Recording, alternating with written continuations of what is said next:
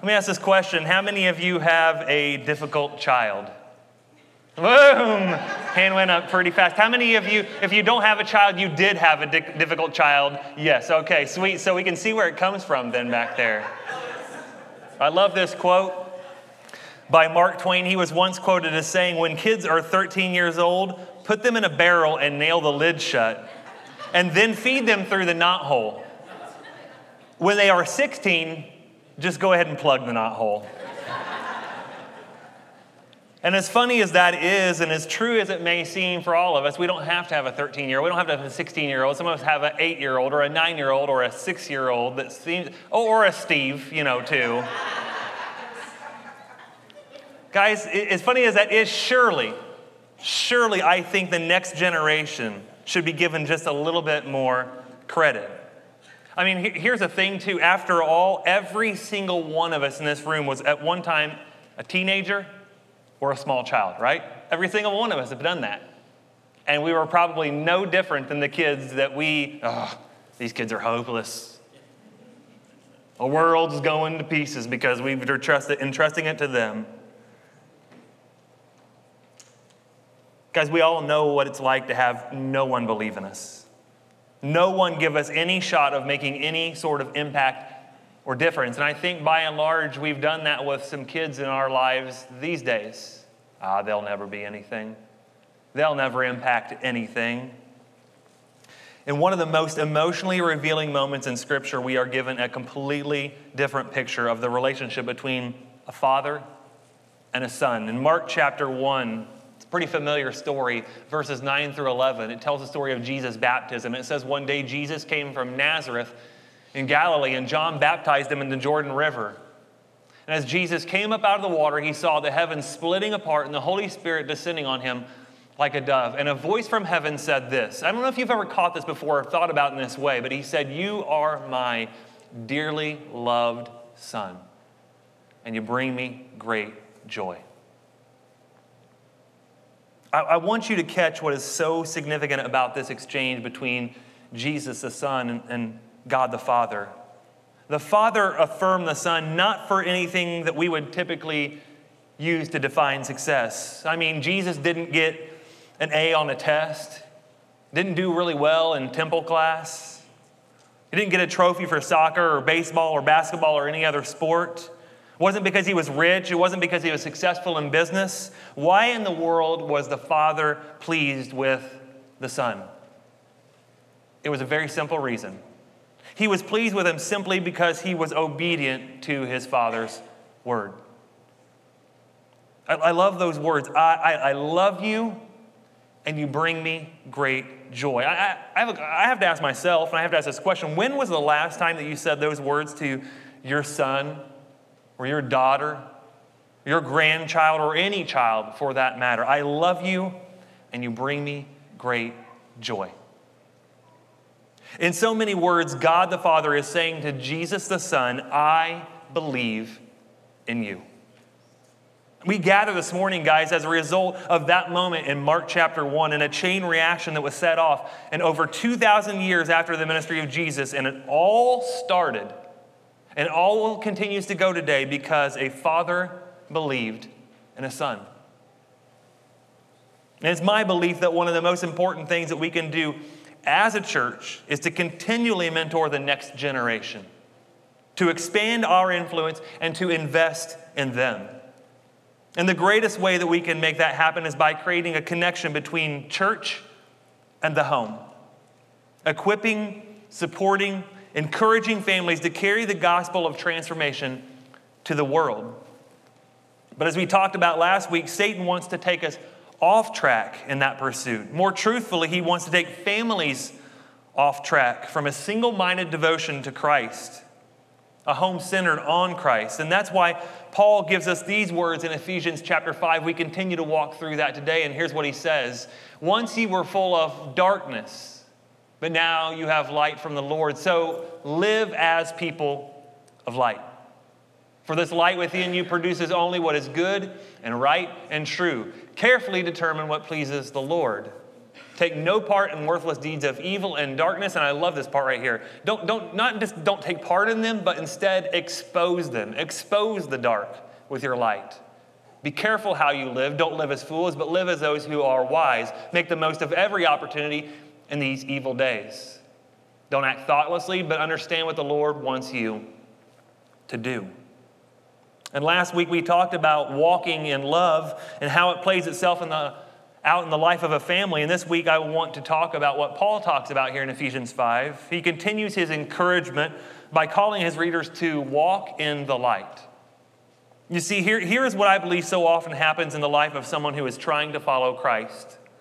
We start with really good intentions. We start with all the passion in the world to follow after Christ, but then things start to crowd in and close in on us and distract us from our single-minded devotion to Christ. And before we know, we have slipped from white-hot passion and standing in the light to living in the darkness. And what's even scarier about that is that we oftentimes become very comfortable with living in the dark.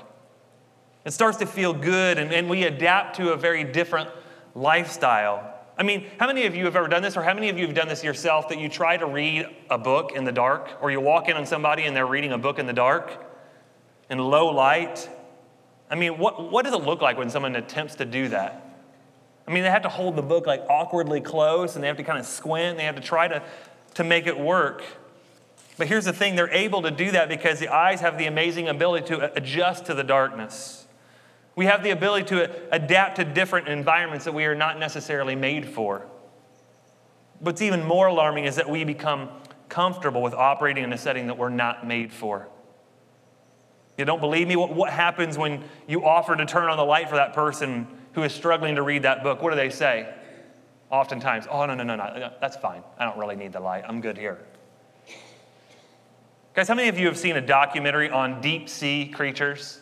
You ever turn and I don't know, I'm just infatuated with those things. Like, these are some really weird animals. And I'm not talking about animals that will live just a few hundred feet deep. I'm talking about ones that live deeper, like several thousand feet deeper, below the surface, where there is no light at the bottom of the ocean. I have some examples this morning for you. The first is, could you imagine bumping into that bad boy? No, it's called a frilled shark. Frilled sharks never come to the surface. This one actually did. They can grow up to 15 feet long. And again, they live several thousand feet below. How about the next one? He's a beauty, isn't he, right? It's the old fang-toothed fish. I mean, it's pretty aptly named, right? That's what you would name that thing if you saw it. But the next one, this guy is really... That one would scare me the most. I could probably hang with frilled shark. I could probably hang with fang-toothed fish. This is called a vampire squid. And I don't know if you can see it very well, but do you see what's in the middle of that guy's body? A gigantic eye. Now, I can't even put into perspective how gigantic that thing. Actually, that eye on that squid is proportionally the biggest eye of any creature on earth. That is a massive eye in proportion to its entire body. And if I had a different picture, if you could see up at the top of it here, it actually kind of opens up these webs here. And it's just, it gets gross. I don't want to talk about that anymore. I don't want to look at it. Just go to the next thing. This is called the Pacific viper fish. Like, how many of you have ever seen Finding Nemo? I'm pretty sure you know that little one where it's completely dark. And that has like the little light. And they're like, oh, it's so cute. And then, I think that's a Pacific viper fish. Guys, aside from being some of the ugliest and most horrifying creatures on the planet, every one of these creatures that we have looked at this morning has something in common. They have all learned how to live and adapt to the dark, to be comfortable in the dark and at these extreme depths and in pitch black darkness where there is no light at all. Not only that, but most of these fish in marine life are completely blind. They can't see anything. They have to rely on artificial light known as bioluminescence to even navigate the watery depths that they exist in. But what is possibly the most fascinating feature is that they have become so accustomed to this unnatural setting that they live in that when they're brought to the surface and they come up, guess what happens to them? They die. They can't even live in the natural world. They can't even live in the natural setting that all other fish and marine life do. because their bodies are so used to it, to that pressure of the ocean when you bring it up. This is really gross. I actually read into this. So here's what happens. Like, evidently they have a sac in them, and when you bring them up to the surface, it makes that sac like get regurgitated out of their mouth, and they die. Lovely, right? It's what you wanted to come this morning for, I know. Some of you, that's all you're going to be doing the rest of the time, just thinking about a fish throwing itself up. That is just, So, back with me now. Here we are. But on a more serious level, guys, there are so many who have become accustomed to living and walking in spiritual darkness. That's what Paul talks about here in Ephesians chapter 5. They become comfortable with the status quo, what everyone else is doing, going with the flow of culture, that they have stopped walking in light and they have learned to live in darkness. But as those who wish to live for Christ and to lead our families to Christ, that's not how it's supposed to be. In fact, 1 Peter 2:9 has this to say to us: you are not like that. You are not like the others he's just been talking about. You are a chosen people if you choose to follow Christ. You are royal priests, a holy nation, God's very own possession. And as a result, you can show others the goodness of God, for he has called you out of the darkness and into his wonderful light. 1 John 1:5-7 says something very similar. It starts like this: this is a message that we have heard from Jesus and we now declare to you. God is, what's that say? Light. That's his nature. There is no darkness in him at all. So we are lying if we say we have fellowship with God, but we go on living in spiritual darkness. We are not practicing the truth. But if we are living in the light as God is in the light, then we have fellowship with each other, and the blood of Jesus, his son, cleanses us from all sin. Guys, the most important thing that we can do as parents, as leaders of families, is to impart spiritual life, to impart light into our homes, to the next generation. And here's what I think has happened, guys. We have bought into the lie that our goal in life with our families and with our kids especially is to raise happy, well-educated, moral, independent kids. I mean, to most people, when their kids grew up and they had those things, people would say, that's a success. I won. I did it. Guys, we've bought into the lie that our goal are those things, guys. Our goal are not those things. Our goal is to lead our families into a passionate and personal relationship with God, to create a dependence on God alone. Our priority is to lead children away from us, to lead our children away from the culture and the world that we live in and towards God. That's our purpose. That's success. Guys, don't buy into the lie of what culture says your family needs to be or what it means to be successful. But lead them into the truth of what God says your family needs to be. We talked about it last week, to be imitators of God. What Paul says this week, to be light shiners, to have your home be a place of light, and to be guided by the Spirit. And here's the truth of it, guys. If your family has more, if your family has all the great things in the world, if your children have more than you had, don't we all kind of want that secretly in life? Don't we say that to ourselves sometimes? I just want my kids to what? To have more than I did. To have better than I did. And if our kids and our families have more than we did, but they don't have more of Christ, what good is it? What good does that do us? In the end, all that matters is the level of our relationship with Christ. We're called to unleash single-minded, devoted, Christ-centered world changers for and to the glory of God. So we cultivate a generation, and not just one generation, but we cultivate generations who know who they are, whose they are, and why they were created. There's a couple verses tucked away in the Psalms that speak of King David's desire to impact the next generation. In Psalm 71, verses 17 and 18, he says this very interestingly. "O God, you have taught me from my earliest childhood, and I constantly tell others about the wonderful things that you do. And now that I am old and gray, do not abandon me, O God. Let me proclaim your power to this new generation, your mighty miracles to all who come after me." You see, at his core, David seems to be saying to God, God, let me live just a little bit longer so that I can tell the next generation about your power and your goodness and your might and your glory and splendor. I've seen it. I've tasted it, your goodness. And those who are coming behind me, God, they don't quite see it yet. God, give me a shot. God, give me a second chance. God, let me at them. Let me live a few days longer because I want to exist, David says, to help those who come behind me know just how good you are. And the question I have this morning is a very simple one. Are our families seeing the goodness of God through us? I mean, think about that one for just a minute. Chew on that for just a bit. Are our families, the children that God has entrusted us to, the wife or the husband that God has given us, are they seeing the goodness of God through us?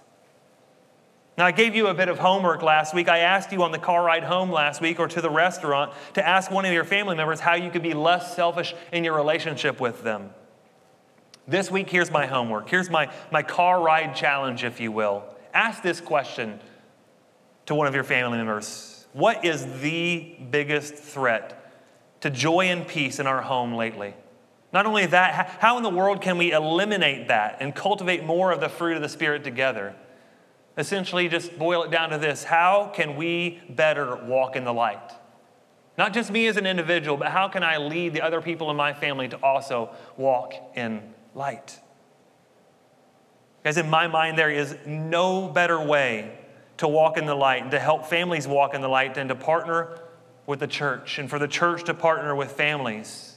And I said it last week and I'm going to say it again. Although parents and family are the most important influence in a child's life, here's the truth, and I think you know this. I know this myself. You can never do this. You can never accomplish the great task that God has given you to disciple and to lead your family alone. I mean, is there anybody in this room that says, you know what, I've got this thing all figured out. Don't need anybody else. Don't need any other voices. I can do this on my own. I didn't think so. I don't think I would find a single person in this world that say, you know what, I got this. I'm a pro. I'm an expert. Don't need anybody else. Guys, you need somebody. We all need somebody, or in this case, we need some bodies to lean on. And that's where the church comes in. Not to supplant the family, not to reduce the family, but to supplement the family. Guys, here's my thing for this morning. I think the perfect formula is two things. Church plus home. You can't have one and not the other. As one church plus home supporter says, for all their specialized training, church professionals, ministers, youth ministers, they realize that if a child is not receiving basic Christ-like nurture in the home, even the best teachers, even the best curriculum at church will have short-term impact. Once-a-week exposure simply cannot compete or substitute for daily experience where personal formation is concerned in the family, in the home. Guys, to help quantify that just a bit, I want you to consider this. This blew my mind when I read this statistic. Can you guess how much time the average church has to shape and impact a child's life in a given year? Any guesses? How many hours? 32, just a smidge higher. 40 hours. And this is kind of a graphic, if you can see it up here. It's a page out of a book that has just a few dots here and there to represent that there's really not a whole lot of hours that a church has to be able to shape and impact a child. It's kind of pretty hit and miss, honestly, sometimes. Do you know how often or how much time a parent has to shape a child's life over a given year?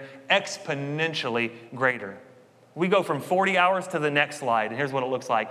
3,000 hours. Guys, I don't know about you, but just stop there for a minute and look at that. It makes perfect sense. This is not to negate the importance of the church.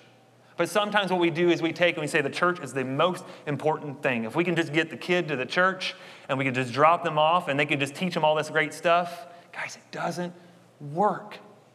We've got the equation backwards. They are spending about that much time at church over a given year in relation to this much time in the home. 40 versus 3,000 hours. And here are some very important statistics I want you to hear to go along with this. They did a survey of the likelihood that kids would become active and engaged Christ followers as adults. And I want you to just listen to these numbers. If a kid just went to church and it was just the church alone that was pouring into a kid's life, guess how many % of those kids would grow up to be active Christ followers. Any guesses? 6%. Guys, that is frighteningly low. For the way that the church is run most of the time, and says the church is super duper important, just drop your kids off and we'll just make them into good little boys and girls that love Jesus. 6%. That's it. I mean, like, bump that up a little bit. I'll give you 10 more percent. That's only 16%. That's still horrible. These next three really fascinated me. If you connect a mama and the church, so you're getting some of her home and you're getting some of church, guess how much that goes up to? Any guesses? 15%, that's it. How many of us have been told over life, you know what, if you can just get mama, and mama brings the kids, all is good. 15%. Listen to how this jumps. Guy, especially for guys, I'm talking to you right now. Dads, if you don't think that you are incredibly, vitally important to a kid's faith formation, listen to this. 6%, 15%. You know what happens when you have a dad and the church partnering together? 55% of those kids are likely to go on to be active Christ followers. 15 for mom versus 55. That's not to negate that moms are not important, but guys, for so long we have taken a back seat and said, you know what, guys really aren't important. We're just kind of dumb and stupid. We don't know anything about this. We don't know anything how to raise a kid. It is critically important for the dad to be involved. If it was just the dad and the church, 55%. You know what happens when you have the dad and the mom and the church all partnering together? It goes up to 72%. You see where we've come from just church alone at 6% to 72% of all three of those are partnering together. Guys, we are giving ourselves a much better shot of shaping and forming children if we have the home and the church coming together and partnering. Most people would think that the greatest impact is churches on families, but the exact opposite is actually true. And while churches can and should be a support and encouragement for families, healthy, Christ-centered families have far more of an impact on churches. Again, guys, the right formula is actually pretty clear. Church plus home equals transformation. Now, I know somebody will say, they're like, no, come on. Like, you're telling me like a home that has just one parent in the church? I'm not saying that, guys. Statistics are what they are. They don't tell the whole story, but they tell a pretty good story. Church plus home equals transformation. And that's why I believe it's very important for parents to welcome other voices. The right ones, but outside voices are necessary. You are the most important voice as a parent or a grandparent, but you cannot and you should not be the only voice. You guys know something called white noise, right? That you hear something for a long time and it really, really annoys you, and then after a while, what does it do? It just goes into the background. You don't hear it ever again. The same thing is true of our voice in the home. Like, we don't want to think about this, but guys, we kind of become white noise sometimes. What we say in the home needs to be supported elsewhere. And there's no better place for that than in the church. One of the best illustrations of this concept is the Old Testament concept of the family. Did you know that the family back in the Old Testament is very different than we see the family today?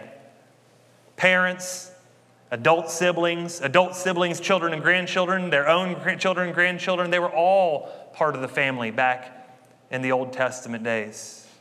They were all part of the family unit. In fact, it wasn't unusual, it wasn't uncommon for a family to include upwards of 80 people or more. Alvarez's, they got you beat back in the Old Testament. Guys, it was less of a family, it was more like a tribe, it was more like a clan of many people together pouring into the lives of the next generation.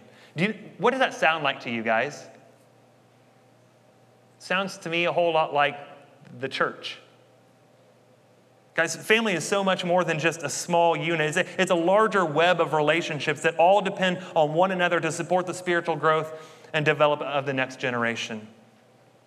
In fact, the New Testament example of this is found in the life of Timothy, a protege of Paul. You remember his story, don't you?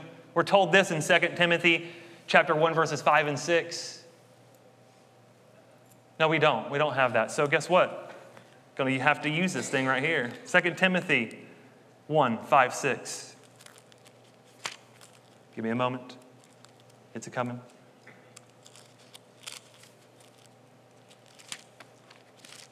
I promise it is. I need the Jeopardy music right now. Dan, can you make that come up? 2 Timothy 1, 5, and 6, he says this, I remember your genuine faith. Paul is talking to Timothy. For you share the faith that first filled your grandmother Lois and then your mother Eunice. Do you see what's going on here? Generational impact from grandmother to Timothy. And I know that faith continues to be strong in you. And that is why I remind you. Do you see what's happening here? We don't just have Lois and we don't just have Eunice. We also have another voice coming in here, Paul. It says, I remind you to fan into flames the spiritual gift God gave you when I laid my hands on you. And then in a very familiar verse in 1 Timothy 4:12, he says this to Timothy. Paul, this is like one, if I could kind of pull one of the top 3 or 5 things out that Paul says to Timothy, this would be one of them. It says, don't let anyone think less of you because you are young. Be an example to all believers in what you say, in the way that you live, in your love, in your faith, in your purity as you walk in the light. This is Paul saying this to Timothy. And here's what I believe that we get is that Lois and Eunice spoke into young Timothy's life in a very powerful way. He was the man that he was. He was the young man that he was because of those 2 ladies. But did you catch who else is speaking into Timothy's life the whole time? Paul. And what God did in this web of relationships was to use Paul as a supporting voice, as another voice, just as the church can and should be for all families. And here's the thing that I believe about this. I don't think that Paul said anything different to Timothy that Lois and Eunice didn't say to Timothy. But you know what? He said it from a different perspective.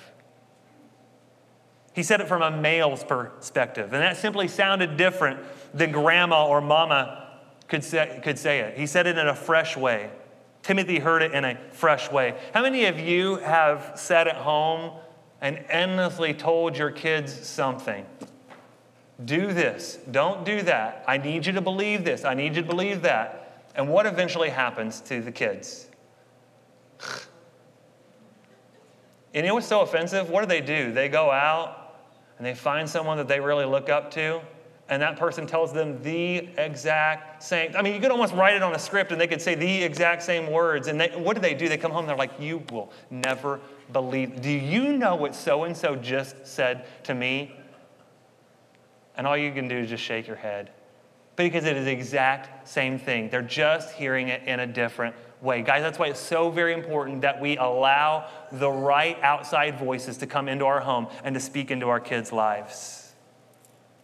And at this point, I imagine some of you might be saying to yourself, Ryan, I am just trying to survive this thing called life and parenting and family. I'm just trying to survive. I'm trying to get my kids to and from school. I'm trying to get them to and from a soccer practice to keep them from being influenced by the world too much.